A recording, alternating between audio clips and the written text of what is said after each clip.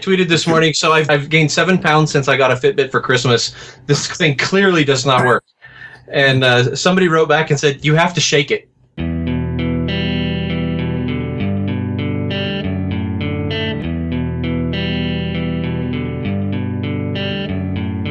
Hosting and bandwidth provided by the Blue Box Group. Check them out at bluebox.net. This episode is sponsored by JetBrains, makers of RubyMine. If you like having an IDE that provides great inline debugging tools, built-in version control, and intelligent code insight and refactorings, check out RubyMine by going to jetbrains.com/ruby. This podcast is sponsored by New Relic. To track and optimize your application's performance, go to rubyrogues.com/New Relic. Hey everybody, and welcome to episode 87 of the Ruby Rogues podcast. This week on our panel we have Josh Suther. Hey, good morning everyone. Happy New Year. James Edward Gray. I'll be your cyborg panelist for this episode. Good Brady. Happy New Year, everybody. Or, well, I guess last week was when you listened to... Anyway, happy January. Hi. Avdi Grimm. Hello from sunny Arrakis. And if I sound a little funny this week, it's because I'm presently coating myself in sand trout in order to assume an immortal pre-worm form. Awesome. I'm Charles Max Wood from devchat.tv, and I've been working hard on railsrampup.com, so go check it out. Katrina isn't here this week. She's off chasing reindeer in Norway. And we've got a special guest, and that's Sandy Metz. Hi. So I'm sure it comes as no surprise to anybody that we have Sandy here, since she wrote the book club book, Practical Object-Oriented Design in Ruby. I'm surprised she agreed to come. After all the hype in the fall, how could I resist? Yeah. Wait, what book? Actually, I'm pretty sure if you listen to our episodes over the past several months, almost every time I've had to say the name of the book, I think I've gotten it wrong, including in last week's episode. So, yeah. Just say Pooter. Yeah, well, the problem is I can never remember, like, what the P stands for. I think I've called it pragmatic, practicing, whatever, and then I can never remember if it's in Ruby or with Ruby. You know, I can't remember that part myself. You know, I keep mixing it up with the Goose book, and so I'm like, practical object-oriented software guided by... What name? No. I was like practicing this morning so I could say it right. I just pretend that I'm David Brady and call it Pooper. Yeah, really. Whoever put that on Twitter, the person who said practical-oriented programming, and then someone said, Pooter? Really? Pooper, yeah. I have a friend who's 5 years old who refers to his dad's laptop as a Pooter. And so that's how I remember. Yeah. So real quick, I know most of us have met you at various conferences and things, Sandy, but for our listener who may not have had the pleasure, can you just introduce yourself really quickly? Sure. I'm Sandy Metz. I'm a woman of a certain age, so that means I've been writing software for longer than most of you have been alive. I don't work for a startup. I don't work for a consulting company. I actually sit at a desk and write code for a living, and I've been doing that for 35 years or so. The first significant number of those years were long enough ago that it was COBOL. And then I fell into Smalltalk, so I wrote Smalltalk apps for 12 or 13 years. I had a little brief segue into Java, and then was rescued by Ruby in the mid-2000s. And so, and then I got caught at a conference. I got overheard in a hallway rant, and some people started trying to get me to write a book, which took a while. And then I wrote a book. So the reason I'm here today is because I've been in a cave all my life writing code, but some folks made me come out of that cave a little bit, and now I have to talk to some, well, you guys aren't strangers, fortunately, but I have to go to conferences and talk and, you know, get out, which is a little bit hard. Was it the convincing you to write a book that took a while, or the writing of the book that took a while? Both. It took about 3 years for me to agree to write it, and then it took 2 years overall to actually get it written. So it was a long, extremely long and painful process. Nice. Yeah. Yes, and everyone who's ever written a book knows what that's like. I can recommend it to you all. We have some business to take care of, and then we jump back in on this. The first thing that I want to announce real quick is that we have the best episode survey that you can get to at rubyrogues.com/survey. So just go in there and let us know which survey was your favorite. And then James also has an announcement for us. Yeah, so it's time for another book, and we held the vote on Parlay, gave several options, and the one that rose to the top of the pack is Patterns of Enterprise Application Architecture by Martin Fowler. And I actually got that name right because I looked at the front of the book when I said it. So that's the book we'll be reading next. It's pretty thick, but in the intro he says really the first part's the part you read, and then the back half's kind of a reference if you want to thumb around, or if you want to read that too, great. We'll probably give a couple of months and discuss it probably early March. So pick that one up and get started. That's where we actually find out what active record really means. Yes, and more. Yeah, you'll be surprised when you crack it open and read through. This book's 10 years old. And when you crack it open and read through just the pattern names, you'll be like, oh my god, this is the Rails book. Yeah. So dated is what you mean. Right. Yeah. Okay. So before we get into talking about the contents of the book, Sandy, I wanted to ask you about we were talking a little bit about the writing process and how excruciating it was for you. I've seen you speak at a couple conferences now and watched a couple of your videos, and to our listeners, if you haven't watched if you haven't gotten to see Sandy speak in person or haven't watched one of her videos, go watch her videos, because she's a really amazing speaker in that, like, everything she says is really carefully thought out, and it's she's definitely not up there riffing extemporaneously like some of us do on stage. But Sandy, I wanted to ask you about the interplay, the interaction of the book writing process and the speaking process, because I assume that there was some period of time when you were talking about this material and you were still writing the book. Yes. Yeah. Well, the first thing I would say was that talks are equally painful.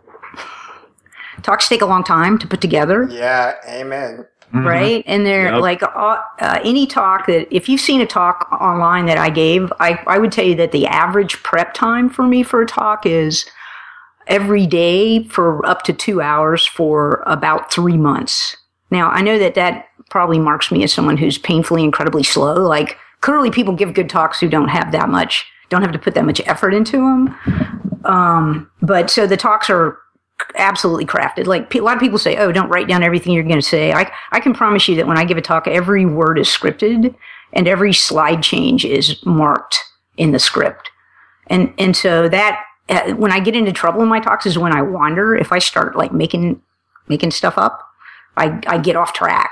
And so the talks, it was very interesting while I was writing the book and making talks up out of book content, how different the mediums were. Like, it's so much easier for me to explain things if I can draw a lot of pictures. And in the book, you can't really like put a slide up and then make a tiny little change on the slide and then make another little change on the slide and then make another little change on the slide, because people just feel cheated, right? When they're reading a book, if you have 10 pages of the same diagram with slight differences in it. And so for me, that was the huge benefit of giving talks, that I could draw a lot of pictures that had very tiny differences in them. Where in the book, every time I wanted to explain the same concept, I had to just use words. And that made it particularly hard to do the writing. So, that's it's interesting to hear you say that, because in one of my notes here that I wrote down while reading the book was I really loved the perfect ratio of prose to code. It's like you show me some code and then you explain it, and so many books just go so wrong in one direction or the other. Like, I was reading a book just the other day that's just code, and I mean, they show you like a 2-page script they wrote, then they go through and there'll be like a line of prose explaining what one particular method is, which is then reprinted. I mean, I just got so beaten over the head by the code.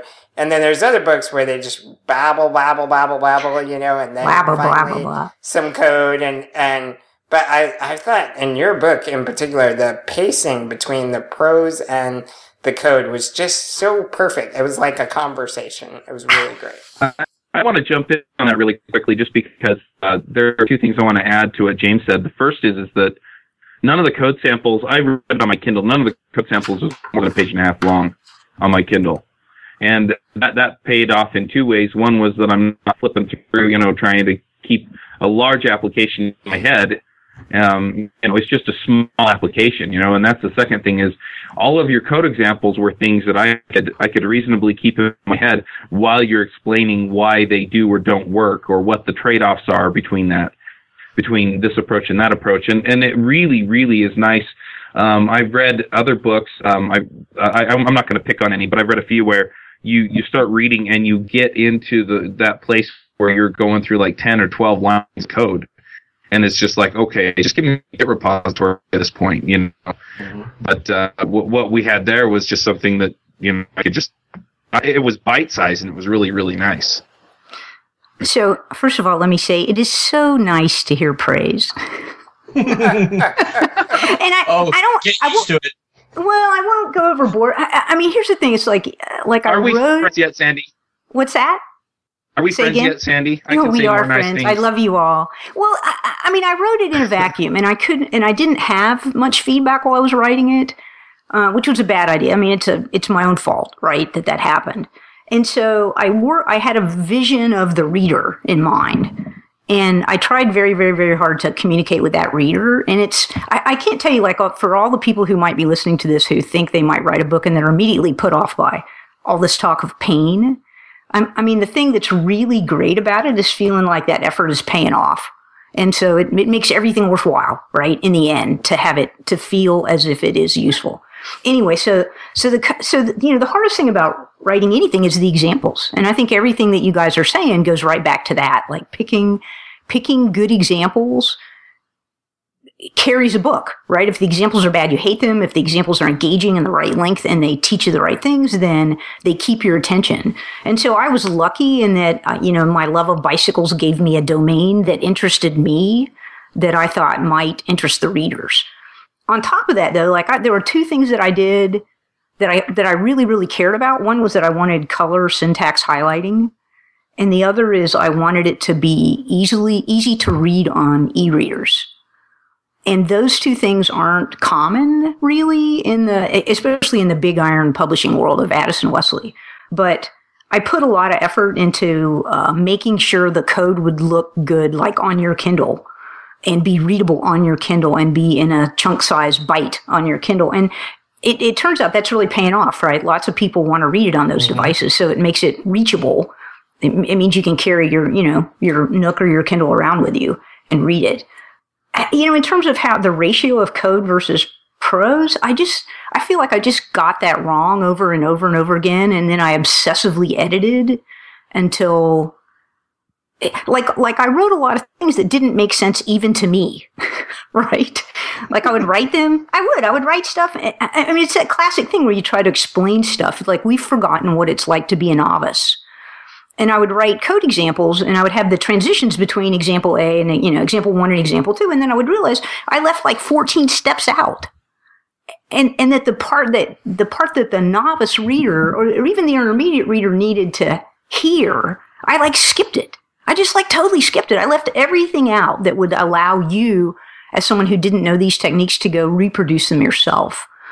And so I think the size of the examples, the transitional steps, more and more transitional steps got introduced as the book went on, because I was a miserable failure at taking the right size step between one example and the next, but really struggling with the prose and trying to figure out how to explain all the intermediate steps drove the addition of additional code transition examples.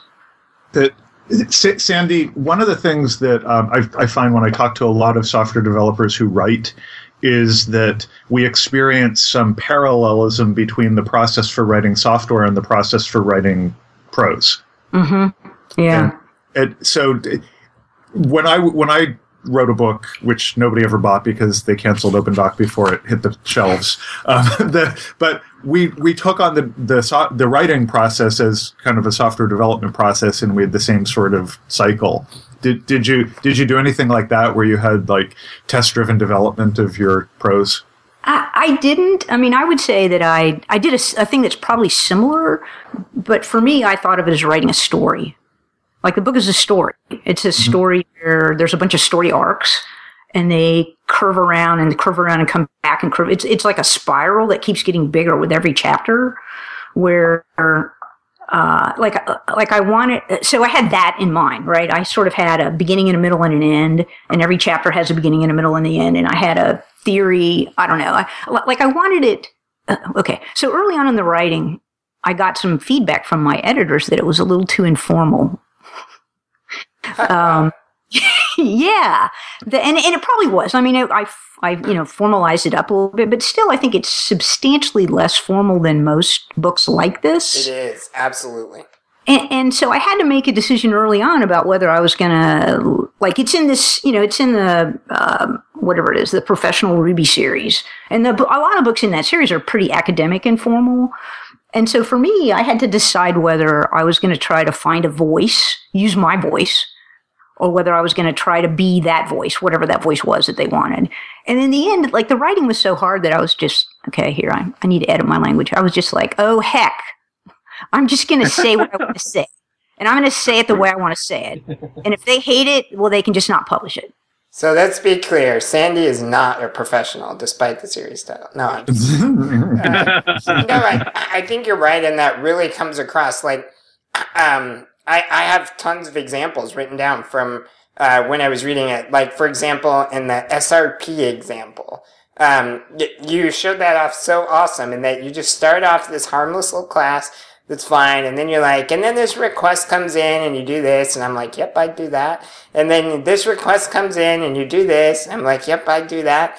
And then you're like, and by now you've blown SRP, And it's like, wait, did we? Oh, yeah, we did. And it's such a great conversation that just guides you through. There's another one I've written down where you mentioned something about using actual ATTR reader methods to for the variables, and you had just been talking about public interface, and I'm like, but wait, those add to the public interface, and I had that question, and then in the very next paragraph, you're like, and of course, those add to the public interface, so it was really like a conversation. I can't stress that enough. Yeah. So okay, we're talking about the book now. Yay. I want to talk a little bit about just the flow of the book, since we're getting into that. And I gotta say that there's a lot of material in this book. So if people are listening along at home or in your car or mowing your lawn or whatever you do when you listen to us, hi. The flow of the book, I think, is this is not just a book for people who know object-oriented programming and want to get better at their software development with it. It's actually a really good teaching text for object-oriented programming because it's so practical and hands-on with the things that really matter about object-oriented programming. And like James said, the conversational flow in it, I think, is really great. But the way that you talk through object-oriented design and then show the practical implications of, oh, well, this is a public interface, therefore here's how I have to deal with, how I'm arranging the code that uses that, or why would I want to, talk to my own accessor method instead of talking to the instance variable directly. What does that do for me? Mm-hmm. And what's the effect of encapsulation and polymorphism? Let's deal with this. So I love that everything was really concrete. That you talk about the abstraction and then you show concretely what that means for your code. So the real power there for me was just that a lot of these concepts were things that we've talked about on the show, or I've talked to other people and they've explained to me, and some of them I do really well and some of them I don't. But the thing that really got to me was just that by the time I was done, it's exactly what Josh said. I mean, I had this, okay, this is exactly where I want to do this and why. And, my code's going to be better for it simply because even though I understood the concept, I didn't completely understand how to apply it. And that there was a lot of that in there that really, really paid off for me. I mean, it's like, I feel like we suck at explaining things and that we have failed the people, especially the people who are coming up in Ruby. Like, what does it mean to do design? So now we're going to talk about big issues, right? Like what does it mean to do design? Well, like, what is all this stuff? And like, I know some of that stuff just because I came out of the Smalltalk world, and I haven't read many of the books, but I've read some of them. But I've been writing code a long time and maintaining code a long time. And the stuff that's in the air that helps me, like, in some ways I'm the universal translator, right? Like, I finally get it, and then I can explain it. And what I find is I spend a lot of time drawing pictures on whiteboards and telling people how to write object-oriented code.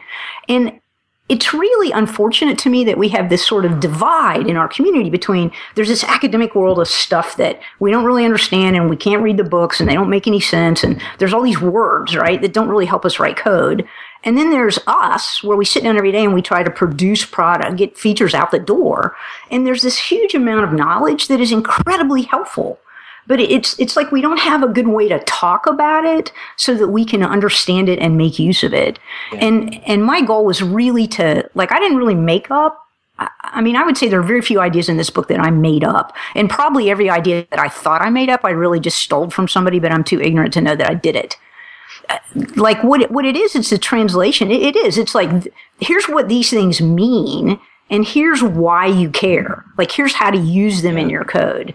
And it feels to me like we can, like, there's a lot to be learned, and we should learn it. Like, we can write better code in an easier way where we can produce apps that make us happier. And, you know, those guys like Martin Fowler, Kent Beck, you know, Bob Martin, there's a whole gang of people that are part of this huge history, Ward Cunningham, that have information. If we could only understand everything they were saying, we could really improve the way we write apps. You know, Sandy, you said in the introduction of your book that design is a fine task for a novice to work at. And I thought that was a real testament to, like, what you were just saying, that this is for everybody. You know, this isn't for experts sitting around having their philosophical debates. You know, this is something we can all do. I mean, I think of design, you know, my definition of design is how your code is arranged.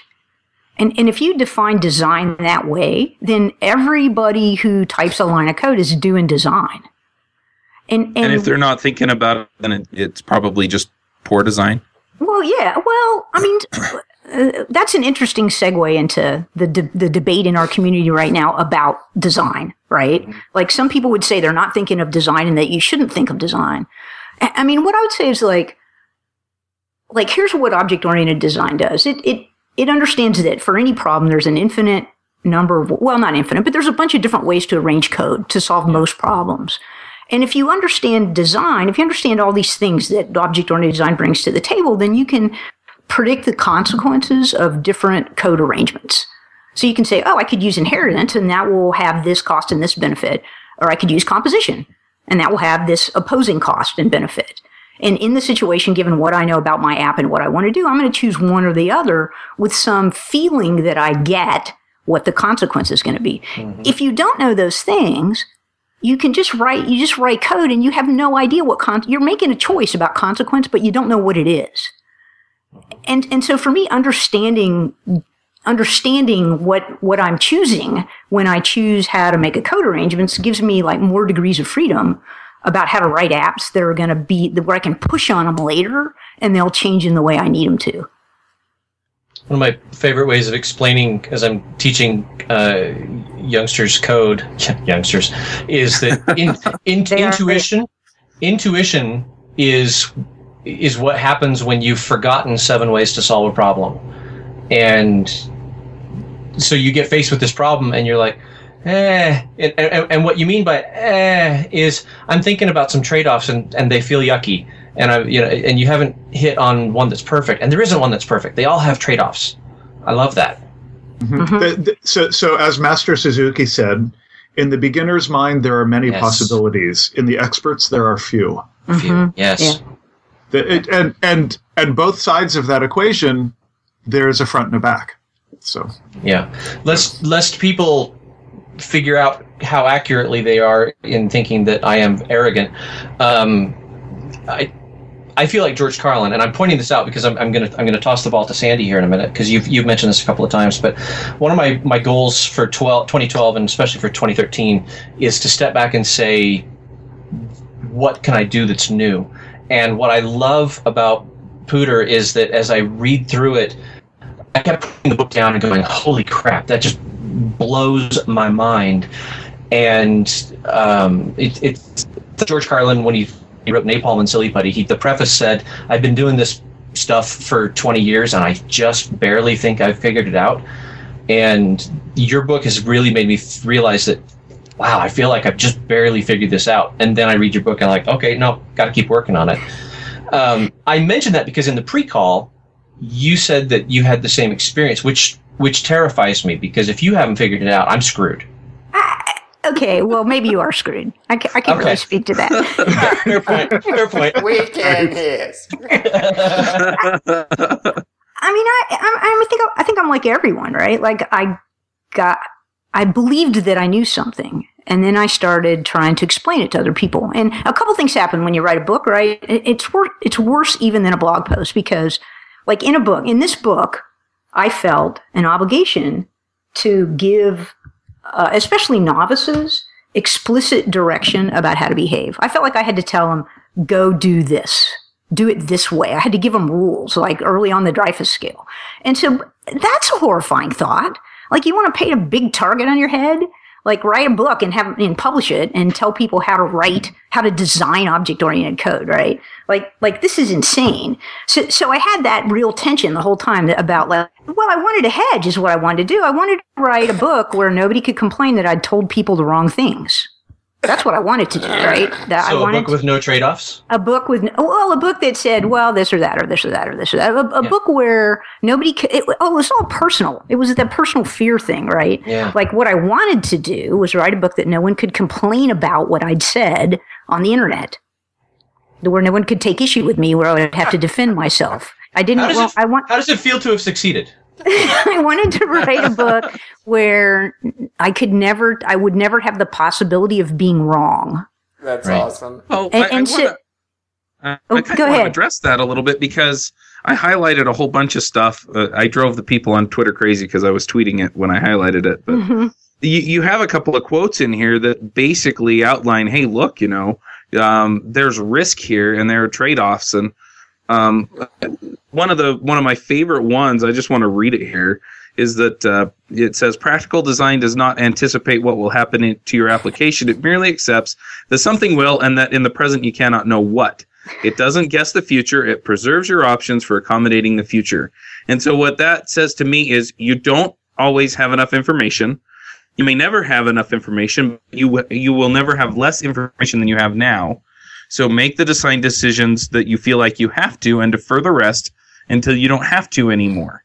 And so, it was basically, here are some rules, but use your best judgment, because you're going to get more information that's going to inform you better later. And so that kind of opens things up to, here are the rules, but if you have information that says that you have to break them, then break them. Yeah. And you can imagine that was not the first thing I wrote. Right. Because it's true. Like, I felt it's this tension. I felt the need to give people who were not yet capable of making their own decisions very clear guidance about how to behave. Mm-hmm. But I wanted to really avoid that trap. Like some people do have this idea about design. Like design has a bad rep, right? There are people who curse and spit when they say object-oriented design. And I'm not one of those people, clearly. Like, I really believe that design has a lot. Design will help us all. But it's a certain kind of design. It's design defined a certain way. And so what I wanted to tell people is, like, the point I wanted to make really was that there's a bunch of trade-offs, and there's a point in your career where you get enough experience to make good decisions about the trade-offs. Like, only you know your app. Only you know where the most likely points of change are. But for people who don't have enough experience to make those decisions, like, we got to give them rules, and we have to give them rules that they won't hang themselves with, right? That they won't cargo cult. And so that challenge, the tension between telling people, like, behave this way until you hate this rule. That's awesome. I think you said that in the book. Yeah, as soon as you can make a cogent argument to me about why you should break the rule, you are welcome to break it. Like, that's how you know that you have enough experience where you can make your own decisions. But until then, until you can tell me why you shouldn't have an adder reader for every variable, I don't want to look. Okay, here I'm going to have a little rant. Like, I don't want to look at any code where you're saying at something. in your code. Like, don't access that data item. Don't treat it like data. Send a message. And so I have a whole bunch of blanket prescriptions that I would give newbies. It's like, always do this, never do this. But I'm keenly aware that I break all those rules myself. And I fully expect people to grow up and break them too. Yeah, that's a really excellent point. And if you cook, you got to follow the recipe until you get to the point where you know when you can make substitutions. There it is. Yes. Just try baking. Well, and here's the thing: the way we get great new recipes is someone breaks the rules. They make up new ones. But at the same time, they do that because they've done something similar over and over and over and over and over again, and so they know what the trade-offs are. Going back to what the topic we were talking about, they know what the trade-offs are of substituting this for that or adding this in with everything else. Yeah, the recipes that are made up by novices, we never hear about them because they don't win. I'm going to try and make this anecdote really short. I was just talking to someone about this recently, that a mathematician was studying knots, in the field of topology, and his wife was an avid knitter, and he's like, "Oh, I want to see if I can model knitting in math and learn anything from it." So she shows him how knitting works, and he writes down some mathematical descriptions of knitting, and then he goes away for a few hours and plays around with it, and he comes back and says, "Look, I've invented a new way of knitting. I just transformed some of these equations, and I have a new form of knitting." And he sits down and explains it to her, and she says, "Oh, we call that purling." Which for anyone who knows knitting, is purling is knitting from the other side of the cloth. Mm-hmm. And so his level of sophistication was completely a different level from her level of experience, practical, knowledge. And so my point with this anecdote was that unless you have a good grounding in the accepted fundamentals of design and what all the pieces are, like, oh, well, I have a public interface, I have an inheritance interface, I have, all these pieces of it. When you get to the point where you have to innovate, where you have to break the rules, you may not even know if you're breaking the rules or you're following a different rule. Mm-hmm. Yes. It's so. I mean, to me, the most powerful thing about that is giving something a name. Because once we know the name, once I know it's purling, then we can have a conversation. Right. Yeah. And once we all agree about what purling is, and so part of what I wanted to do in Pooter was like take all those scary names and make them normal. Like, I don't tell you what polymorphism is until after I show you. And then I'm like, yeah, okay, there's a big long word for this, but you can, I don't talk about aggregation until after I show you. Right. I don't talk about composition because it's like we're all doing it. Most programmers, even novices, are doing some form of most of these things, but they don't know the names and they don't know enough about refactoring to do the transitions between them. Right. Yeah. And what's the best form? The really cool thing about that too was that it's kind of an experiment with the reader. Where you're going, but the reader, it's like, well, what if we rearrange it this way? And then, like you said, you give it a name. But for us, it's a discovery process. For you, it's a guided tour. That's what you're giving us. But for us, it's this process of, well, what if we do it this way? Oh, I see.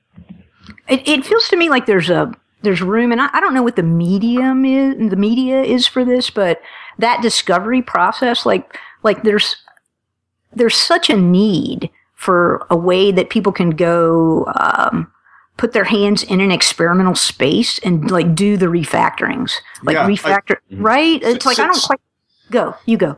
Yeah. So Sandy, one of the things that I kept wanting to see in this book. Now, so this book is like we said, it has a very conversational style, which I think makes it very readable. And then you have these summaries at the end of each chapter that says, "Oh, great, here's all the things I showed you." But the throughout all the chapters, there's all these like really practical prescriptive descriptions or prescriptions for how to do things really effectively. And I just want a cheat sheet for the book. It's funny. Different people have come down on both sides of that issue, and since, of course, it was easier not to do it than to do it, I let that vote win. but yours is not. Yours is not the first voice.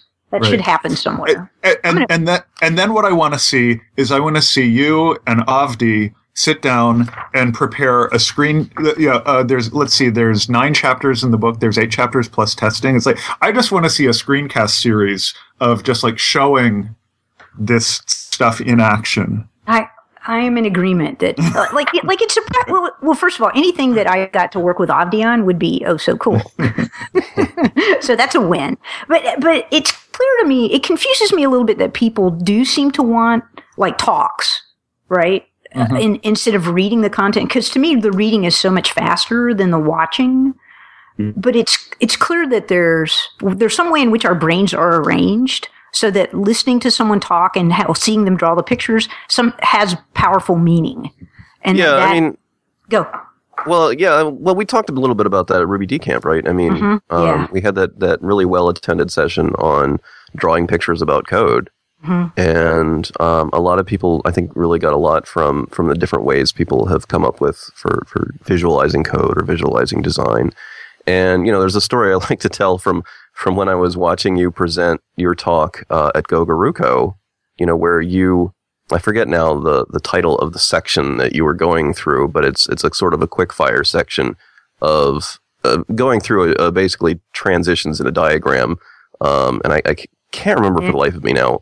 It was a picture that I'd done a composition. I'd ripped out some. Ripped out an if statement. Oh yeah, you were basically Yeah, demonstrating composition in a visual form. And as you were going through it, I actually heard somebody behind me or next to me say, "Whoa."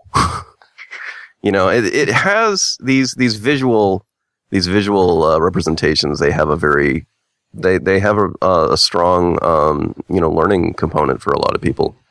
And they really stick with you, and that's one of the things that I kind of wish that I could do more in the Ruby Tapas videos is visual stuff like that. Number one, I don't really have much of a gift for it. Number two, I generally don't have time because I run such a quick schedule on those. I don't usually have time to add a lot of extra stuff. But even there, I've noticed that it's interesting in a visual medium how much sort of sideband information you can sometimes add. Well, especially after that talk, so Avdi and I were both at Ruby Decamp in the spring, and we had this session he was referring to. We attended this session on visualizations, and it was fascinating to see the different ways in which people visualize code. And I'm not really talking about UML class diagrams here. I'm mostly talking about the transformations of one design to another. So it would be a refactoring, say, from inheritance to composition or refactoring into composition. And it feels to me like that has, there's something powerful there. If we could figure out how to do images, moving pictures to teach people how to write code, then it reaches a whole part of their brain that the words don't reach. And I don't know, I'm giving a talk at Baruco in Barcelona in the fall. And it's far enough away that I have time to think about maybe putting a whole talk together about visualizations, about doing refactorings based on visualizations. Who knows how it's going to turn out? I don't really have any idea where I'm going with it. But for me, object-oriented programming is I have this mental image of the app in memory, of the objects and the messages passing between them as it runs. And it feels like if we could draw that picture, that if you could do an animation of the message of your objects in memory coming and going and the messages passing between them, that you could play it like a movie and you would be able to look at it and tell where the design was wrong. Have you considered doing flip books? I don't know. I haven't. I don't know. What I know is I don't know how to do this. But what I do know is that if I had a chart of numbers and I made a graph out of it, I can look at the graph and know instantly what's true, and I cannot parse the numbers. And I want to if we had a way to do that for applications, you would be able to see, there's too many messages or too many objects, or there's a bottleneck here, where it's very hard to look at the code on the source code on disk and tell that, which is what we do now. We look at the source code on disk and we build up these models in our brains about what's true. I think you're really onto something there, and just listening to you talk, that even in a book, right, you show an example and then you say, and so what I need to do is I change that code to this, and then you show another example. And even though we say we're changing that code, I mean, that's not what happens in the book, right? There's that chunk of code and then there's the other chunk of code, right? And there's kind of a disconnect in our brain. And Avdi was a little down on Ruby Tapas earlier, but one of my opinions is that it's so powerful because I actually do sit there on video and watch him change that code from the one thing into the other thing. And I actually wish Katrina was here right now because she'll explain this much better than I would, but she talks about the shape of code, that we recognize a lot of things by shape, you know, like we see that and we know, oh, that's wrong for some instinctual reason that we can see that shape, that bulky method, for example, and we know that that's bad, right? And we have that instinctual reaction to the shape. So we're literally watching Avdi in the Ruby Tapas videos mold the shape, right? It's almost like he's messing with Play-Doh and he's reshaping the code while we watch, you know? And I recognize that, like you're saying, there's probably even better ways to show something like that than, you know, just a straight screencast or something. But it is a very interesting topic. I'm waiting on someone to take it and run with it who can write the code. Right. Yeah. Like run your test, run the profiler, take that data and draw me this animation. I've got a question that's maybe changing the focus a little bit. I've already spent 2 hours interviewing you about your book, so I don't want to ask you any more questions about the book. Just drill her. Just make her sweat. if anybody doesn't know what I'm talking about, if you get the deluxe edition, the sponsor edition of Objects on Rails, you get that interview comes along with it. Just send her the right message, Avdi, and she'll give you the right response. What I'm curious about is sort of beyond Pooter. Now, since we talked, you've been out and about quite a bit. You've talked to many people at conferences. You've done, a little bit of, I think going into companies and talking to them. What are the things that you feel like aren't in the book that you'd like to talk about now that people are asking you about and having trouble with? Well, the interesting thing is that, it will come as no surprise that people want me to give them advice about their Rails apps. Right? They want to know how to deal with where you put logic if it doesn't go in your fat model. They want to know how to deal with presenters, right? So there's that, right? But there's also, what I find is that it's like the book fits in the middle, and there's stuff on the left of it and on the right of it. On the right of it is like, how do you apply these techniques to a Rails app? And what are the best practices that the Rails community can offer you? And there's a huge amount of dispute in the Rails community right now. Actually, there's uncertainty and there's dispute. All right. And I'll divide those into two different categories. So maybe that's on the right side of the book. On the left side of the book is, it turns out that people need what I see when I go out. Like, I'm in Terror, right? Some business invites me to go there. They want me to show up and look at their code. And when that happens, I walk into an office full of people, and a bunch of people say, the conversation goes like this. They say, well, we have this app. It's a terrible mess. It's got 100 classes in it. They're all interleaved. Our tests run for forever. And I'm going to open up my text editor. I'm going to show you this file. I'm going to point my finger at this method and ask you to tell me how to fix it.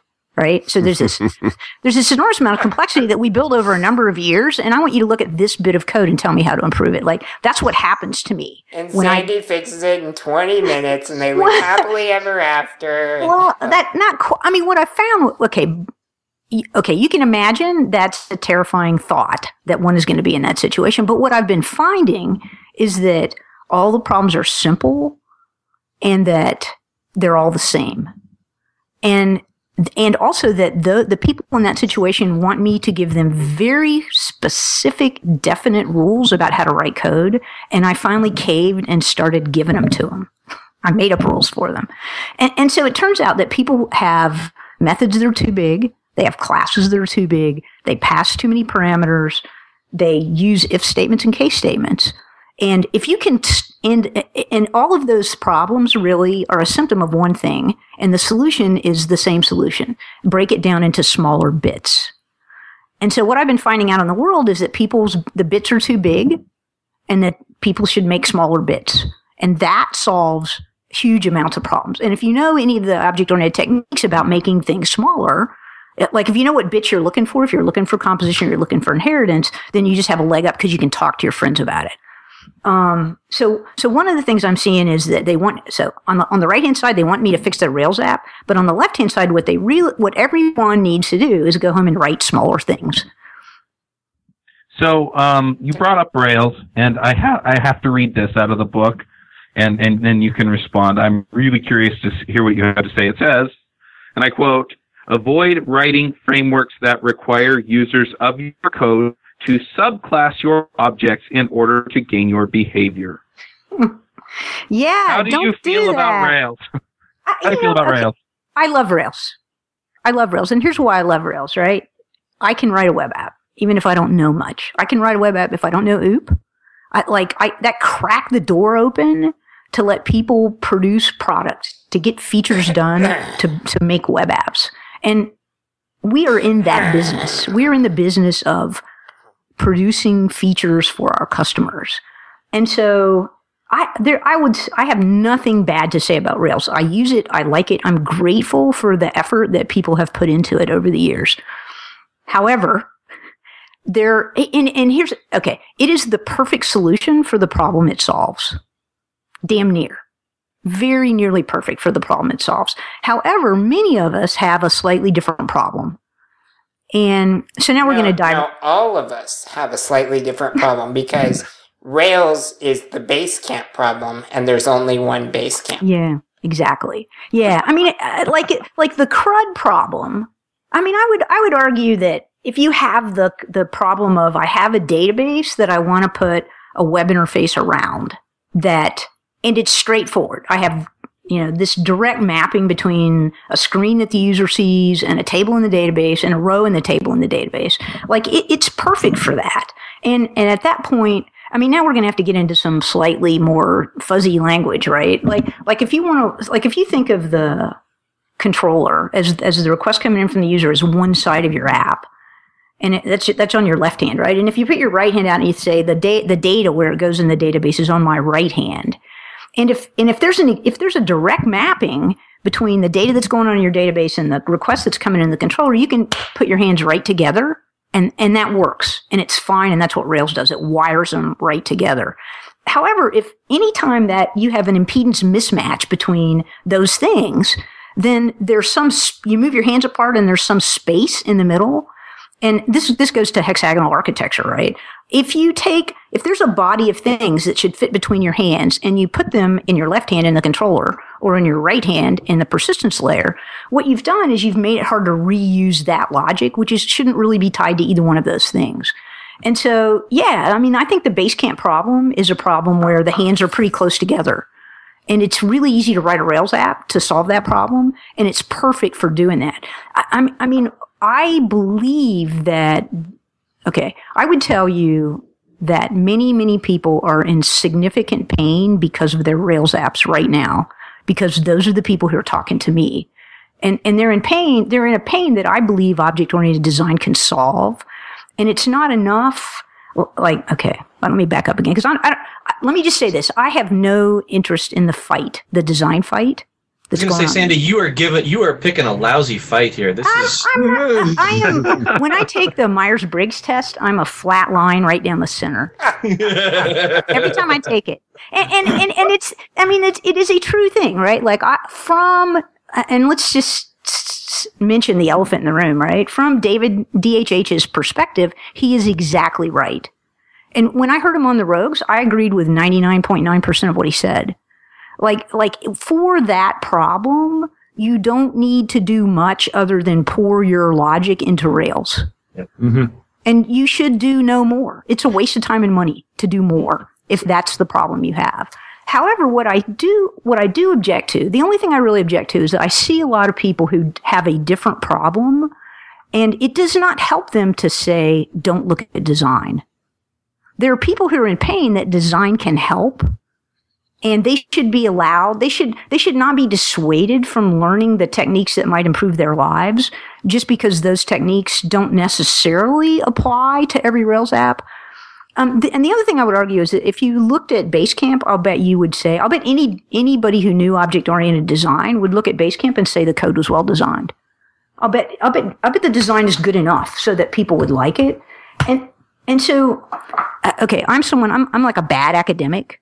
And so I can tell you that I once thought I made up the law of Demeter. I did. I thought I made it up. I was having a rant about it and someone told me like the name of it. And I was like, really? That's awesome. Ignorance of the law is no excuse. I thought I made up the null object. I thought I made up the null object pattern. Actually, I did make it up. One day I was working on something. I was like, I just need an object that'll just answer everything as if it's okay. Yeah, we call that purling. Yeah. So I believe that a lot of people who say, but design is a bad idea. I mean, it's not that they're not good programmers. It's just that they figured this stuff out themselves and they're already doing it. Right. And so, why reinvent the wheel? Those particular pains. If it doesn't hurt, just keep on doing it. Yeah. So Sandy, okay. So first off, Chuck, this is going to be a long episode. We're not doing picks soon.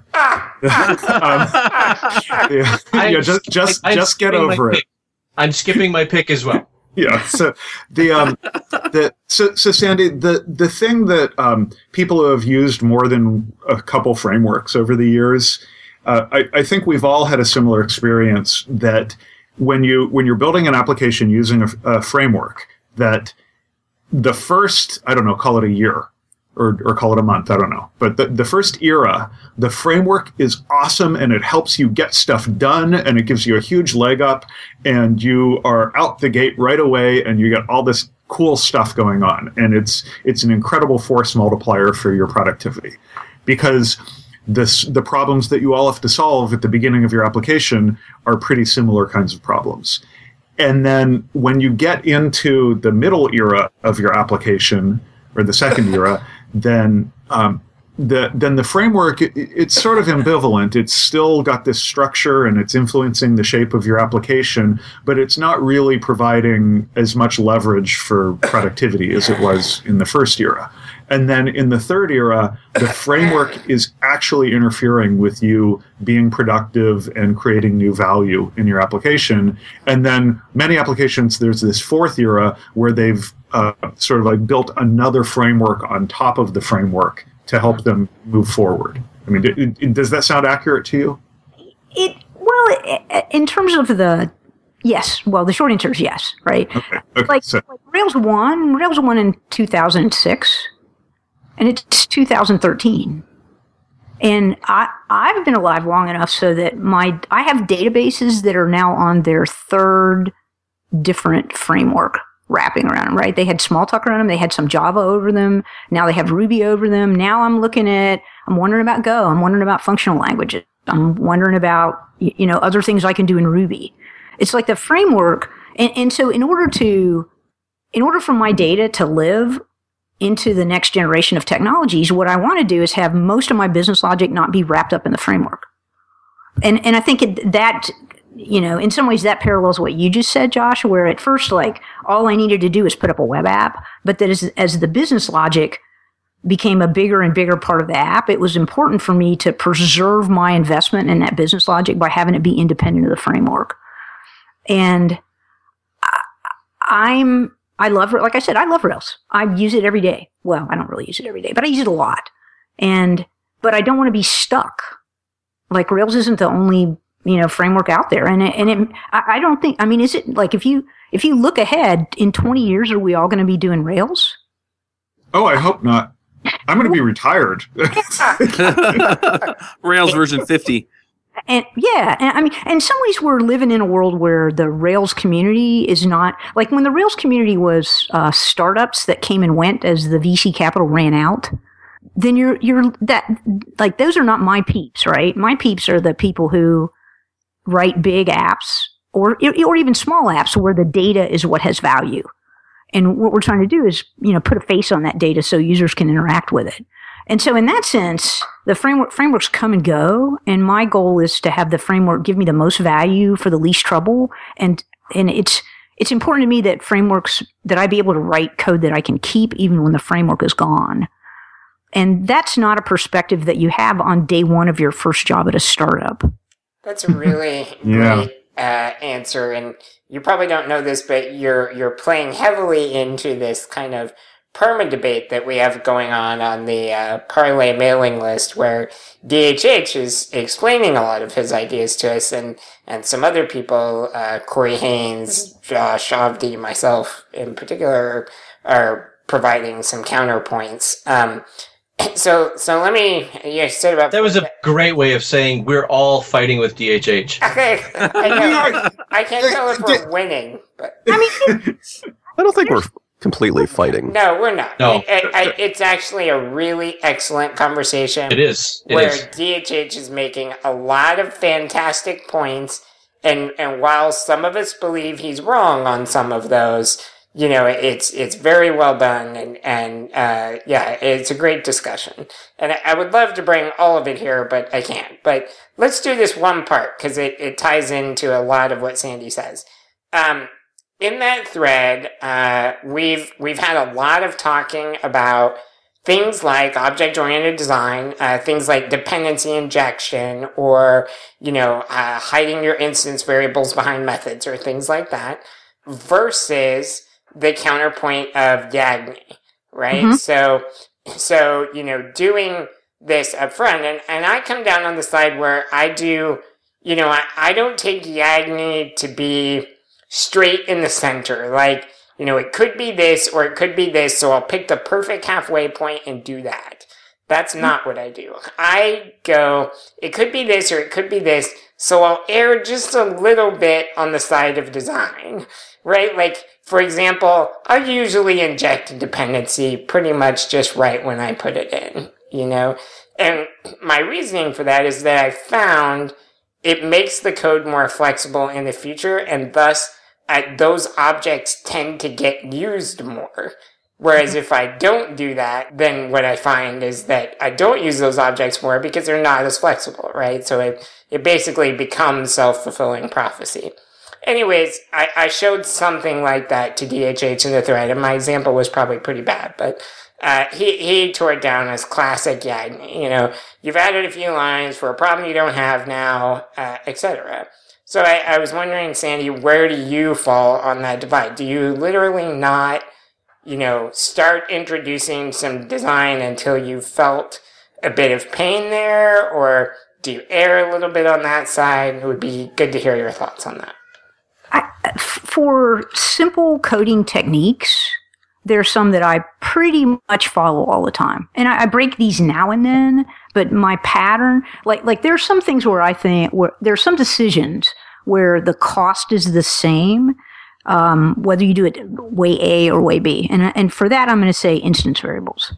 Like, it is, to me, the cost of adding the adder reader and sending the message to get that object versus the cost of referring to the object itself by that, referring to the variable. Those are so close to being a wash that I never refer to the instance variable, that I always send the method. And so lots of these decisions that people say, Yagni, I'll be like, well, it doesn't matter. If it doesn't matter in the present, I do the thing that leaves me the most moving room later, the most flexibility later. And along those lines, so one is the instance variables. The dependency injection example is an interesting one, because when I'm forced to give people a rule, what I tell them is never refer to the name of a class inside another class. Right? So that rule means that you always have to inject every dependency. Now, I'll tell you that I break that rule. I break it. But mostly I inject dependencies rather than getting a new instance of a class in another class. And I can defend this as saving me money today. And I'll do it. I can do that by saying you always have two uses of a class. You have the use the rest of your app makes of it, and the use that your tests make of it. And I get so many benefits by being able to inject dependencies in my tests so that I can stick some other object in there if I need to stub or mock or make a test double, that I feel like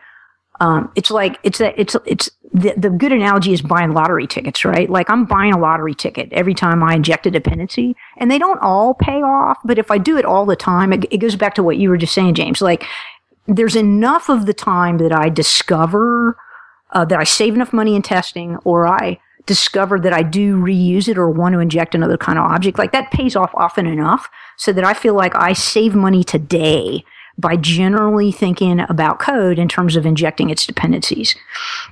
The whole Yagni thing, like I'm a true believer in Yagni, and I almost never cause myself a problem with under design. Like when I make a mess, it's very often because I have picked an abstraction too soon. And so I've gotten way more comfortable with leaving messes in my code where I expect to find an abstraction and do a refactoring, but I'm going to wait on like 3 cases instead of 2. Like I'll put a case statement in there and that'll have 2 branches in it because I think I'm going to have a third and I know I'm going to get rid of it, but I'm waiting on more information. For me, the decision point about whether to reach early for the abstraction or whether to leave the mess and wait to fix it later, it depends on who's going to maintain. Okay, so that's a great sort of high level conversation about that, and I'd like to, if I can, drive that down to one particular issue as an example. Okay. So that's in chapter 6, you're talking about inheritance. And what are some good ways for designing that essentially inheritance interface? And I remember many years ago, first encountering the concept of an inheritance interface, and that if you're building a superclass that people will be making subclasses of, you have to design it with that extensibility in mind. So I loved what you showed in the chapter there. That the thing that I got to the end of chapter 6 and I looked at what you had created for the superclass subclass decomposition there and how you factored that out, was that when I looked at the code at the end of chapter 6, what you had in the subclass was something that didn't need to be a subclass at all. And that, there were no calls to super in it. There were no dependencies on the internal structure of the superclass. And I looked at it and I said, this is composition. This doesn't need to be a superclass or subclass relationship at all. And then, a chapter or 2 later, you showed, now we can refactor this code into something that actually is composition. And the thing that I saw at the end of chapter 6 was, okay, this is actually a really, good set of guidelines for people who are building inheritance APIs. And that's great. But my look at it was maybe it was just like a refactoring too far, that it had gone to the point where, okay, we have our class and it's now just about ready to be turned into a composition relationship rather than inheritance. And I think that if when I'm building things and I'm going with the inheritance as a way of extending things and composing things in my code, that I'm okay with tighter coupling. That's sort of what it's about. I don't at all disagree with you. If I'm maintaining the code, I can leave all kinds of messes and wait on more information. Because I know, I trust myself to fix them. Like one of the things that I confessed to Avdi when he and I talked about the book was how bad I am at making class methods, how much I err in making class methods. I make class methods all the time, and I know they're wrong, but in the present I can never figure out, like, how is this going to hurt me? Like, this seems like the easiest, cheapest way to do it right now. So, and I've gotten to the point where I'll just do it. And I'll know that eventually I'll figure out why I hate myself for doing it, and I'll fix it then. Instinct. And it's the same way with inheritance. Like, since I came from a world where I didn't have modules, I didn't have mix-ins, so inheritance was often our only choice. It was a choice. It wasn't the only choice. Obviously, we could have used composition, but we use a lot of inheritance in Smalltalk. Oh, yeah. And I think that the refactoring of that example in the book all the way to the point where you can easily change it to composition, that I have that bias because I have used inheritance too much and been great and had to push it all the way to there to get out of it, right? And so if you if you're maintaining your own code or senior people are maintaining your code, your obligations about what to leave change. And leaving things so that people who come behind you can do the right thing. That's the last question I ask about code. When I write it, I do the red, green refactor, I work on it, I get to where I'm going to check it in, I run a diff, and I look at all the methods I added and all the names of and all the parts, and I think, what will this look like? And I run the tests and I read what the tests say, what the story it tells. And I say, what does this look like to someone who knows nothing about the code? And I have that bias because I write a lot of code that other people maintain, right? And so the last thing I do is go fix the names and fix the it statements in the tests and break the methods up to make them a little more intention revealing. So if it's my code, I'm just like, yeah, I'll deal with that later. And so everybody, like, we can use design, like, I'm a designer and you would take my badge away. You would take my card away if you could see some of the code I write. And that's okay, right? Because we're just trying to save money. I mean, we're trying to get code out the door. Like, the point behind learning these techniques is not to use them all the time, but to understand how to use them when you need to and how to get to them once you have a mess. Because most of the code we write most of the design problems we have are problems of refactoring, not initial problems. It's rare that we do, like, we're not doing perfect design for the whole app on day one. We don't know enough. What we do is we write a bunch of code, we throw it out the door, and then we get more information, and we have to get from here to there. So the problem is getting from here to there, right? You wrote some code, you threw it out the door, it's good enough, and then change happens, and then you have to decide how to do it. And so now I need two things. I need to understand what change I want to make in the code, and I need to have enough refactoring skills to get from here to there. And so, those two things, like deciding where to stop, really depends on who's going to maintain the code. Yeah. So I have another question. I'm going to completely change the topic, but when I was reading the book, I read through probably the first 8 chapters, and I was like, okay, I really like these approaches. I've really learned a lot about these, but there was something that I wasn't quite comfortable with about them. And what it turned out to be was all the stuff in chapter 9, which was, okay, well, I've designed all these interfaces so that they accept these messages in these ways, but I didn't have a great way of proving that they did what they were supposed to do. And so chapter 9, which is honestly the longest chapter in the book, but for me, it was the biggest aha, and it was just one thing after another, because it was here's how you approach this to basically make your tests as flexible as your code so that it can actually prove that your code does what it's supposed to do without repeating itself and without being too verbose. And I really, really appreciated that, just for the sense that it made me comfortable in implementing the rest of the stuff that you put into the book. Isn't testing cool? Heck yeah. Yes. I mean, it is, yeah. So I didn't think I had anything to write about testing. And then I sat down and tried to figure out what I would tell people to test. And I realized, there's like 3 simple rules, right? Like test, make assertions about state for incoming messages and make assertions that you send outgoing messages and ignore private methods, right? I mean, the rules are really simple, but it turns out they're incredibly powerful, and being able to, and also test roles, right? Make tests to prove your role, play their role. And those 4 things together make everything easy. Yeah.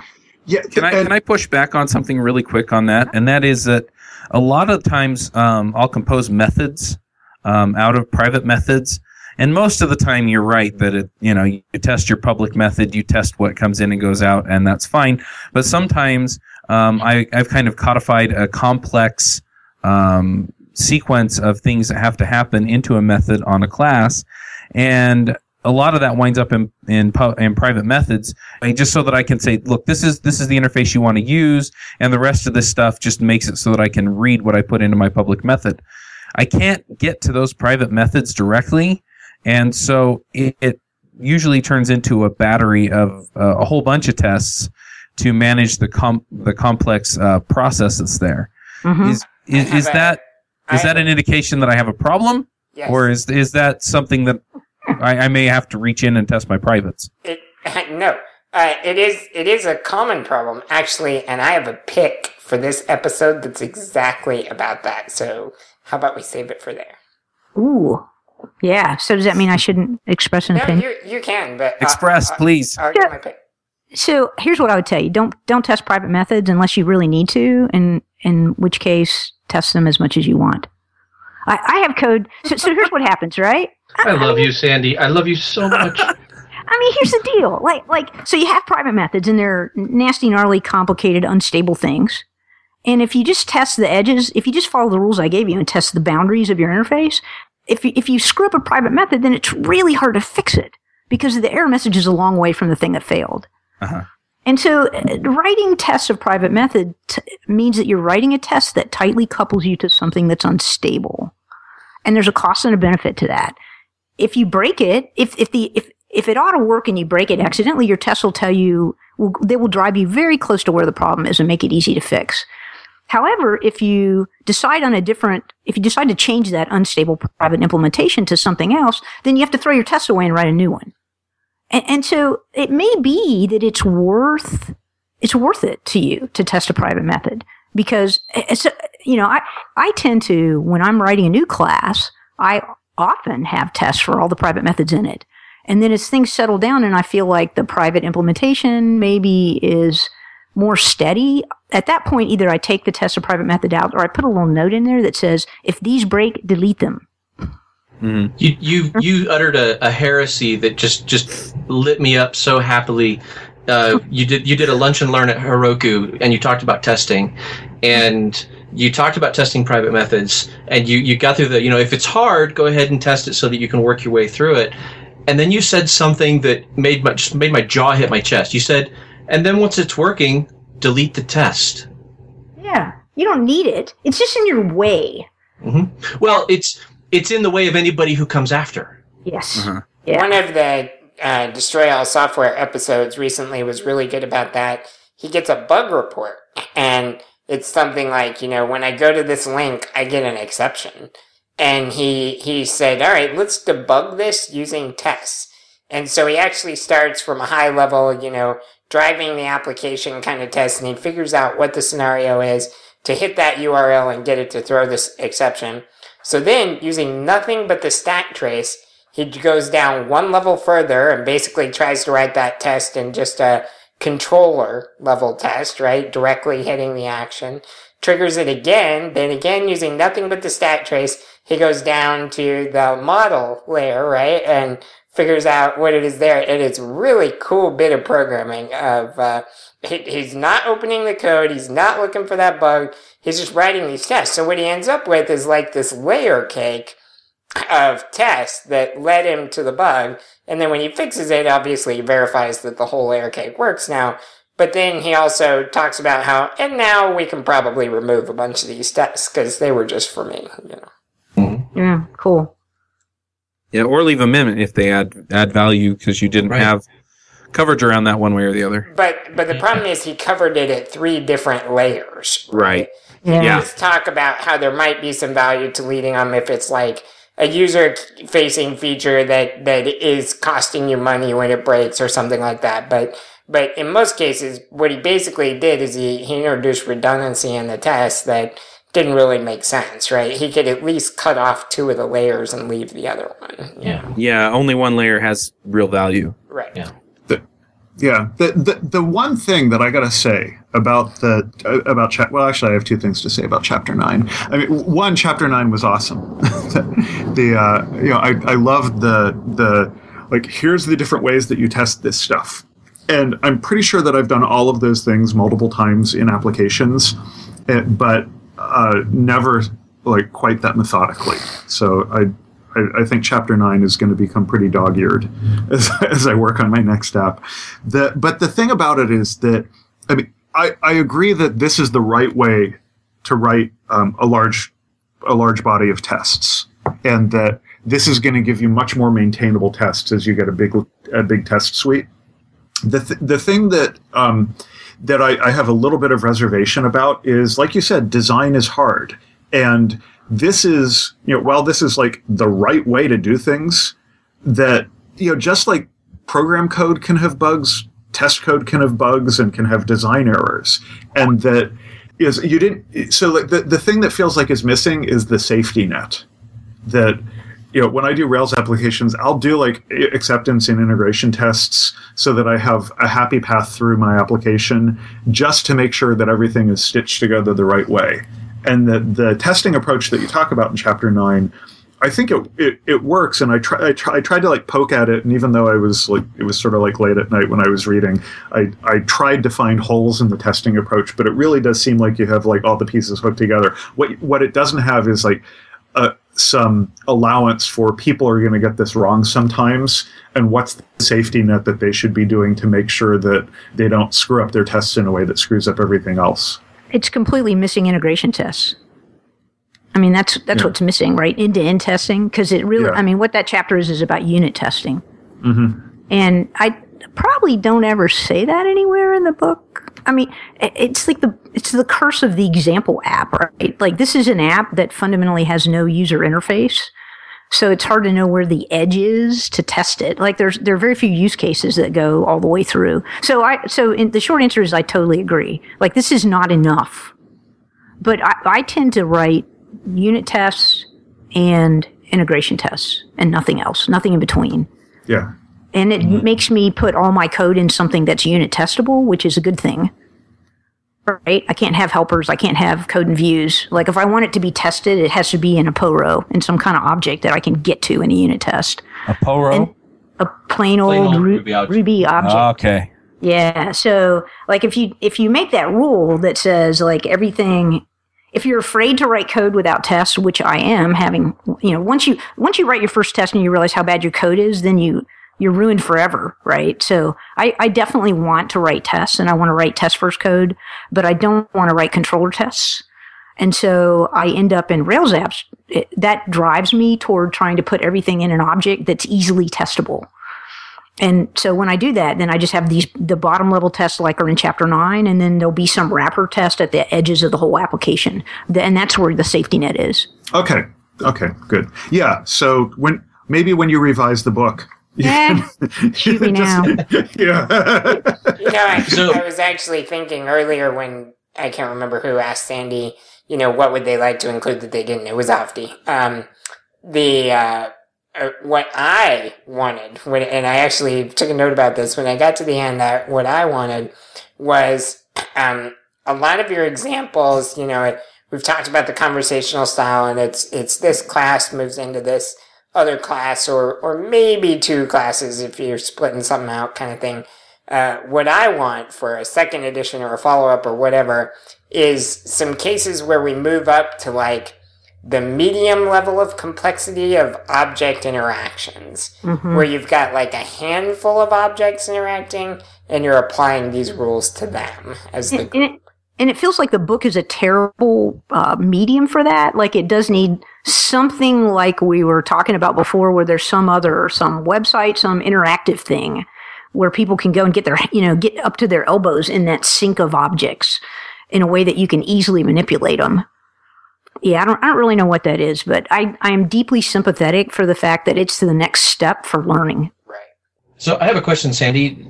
You mentioned you test units and then you test integration.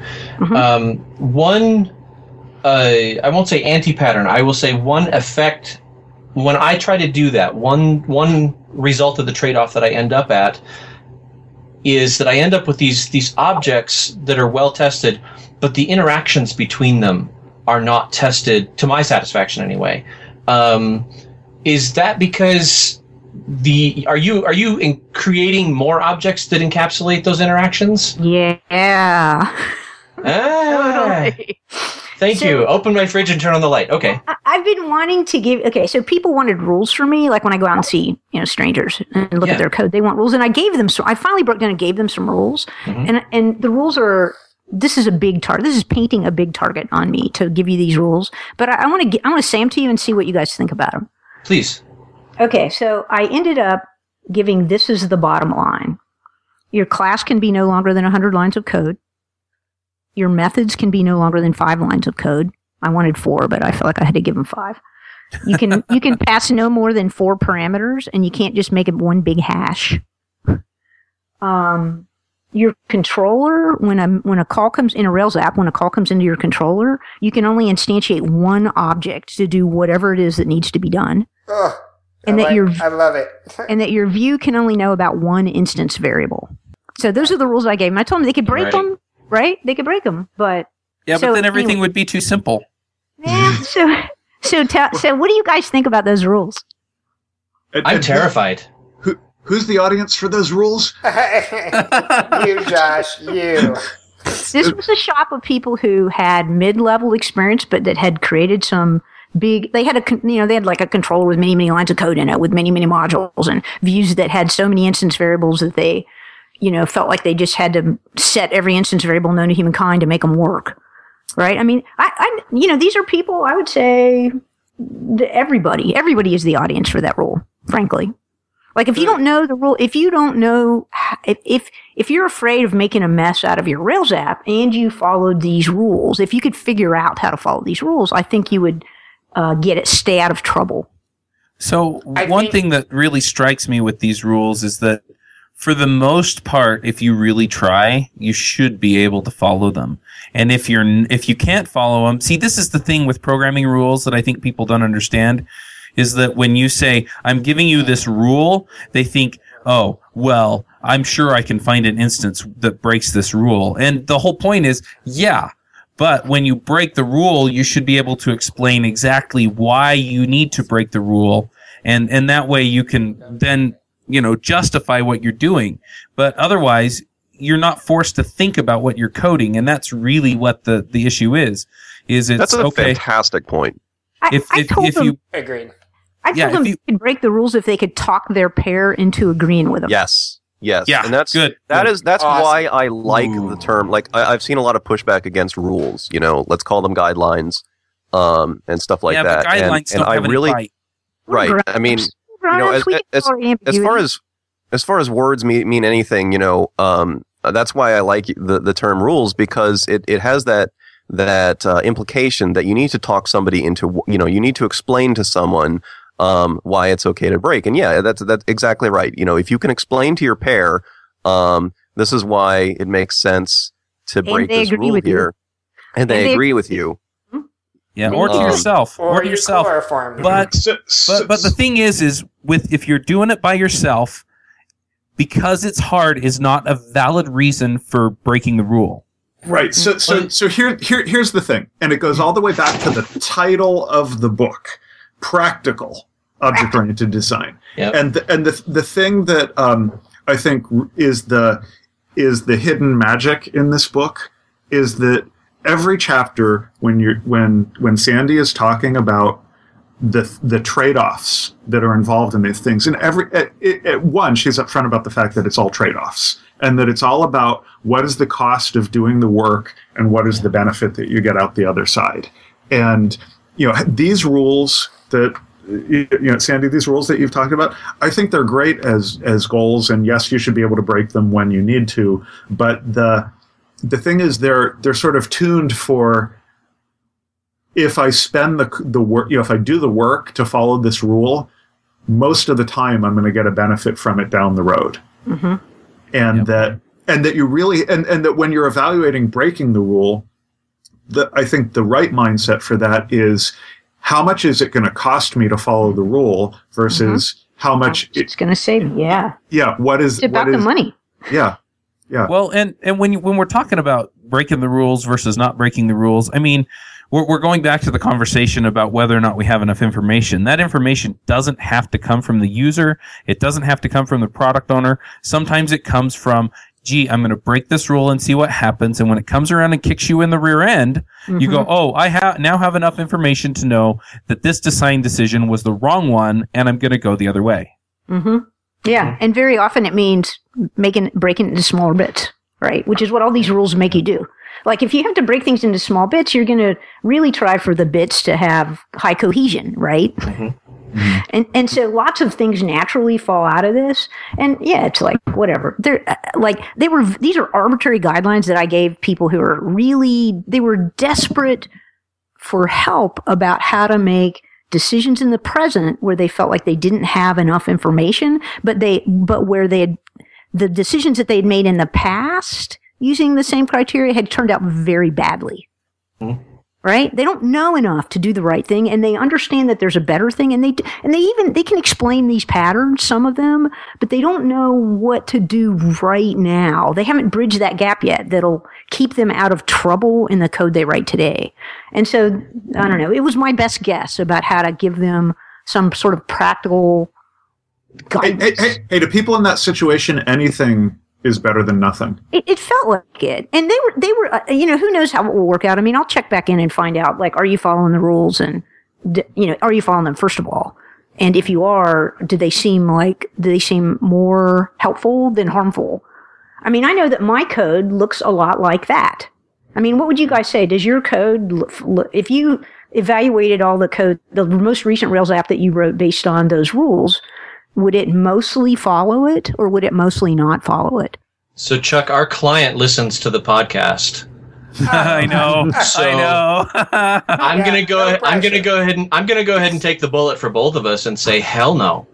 And my experience from this, I've got this simultaneous thought that has been recurring to me frequently, and I didn't link them together until just now, which is that programmers, I have observed recently especially, have an incredible ability to tolerate pain and just assume that it's unavoidable, so why try? Yeah. And I listen to these rules and I'm like, we break all of these rules, and we know that at some point we've broken the rule. Sometime around 750 lines of code in the class, you start thinking maybe this class was too big. And Maybe. And what I'm realizing is that I break all of these rules regularly. I personally, at some point, I have rules. Well, I don't have a hard and fast rule. At some point, I know it's too big, but I swing past your rules without sensing any pain. And let me ask you. So let me ask you a question then. So why is it that I think we as human beings have a bias. The bias is to let it get too big. Yeah. Far more than to break it up too soon. Mm-hmm. Right? And it's kind of like if I'm going somewhere in my car and I could drive past a bunch of intersections, like I usually make the last possible turn to get to the place I'm going. Like I don't turn at the first opportunity, I turn at the last chance.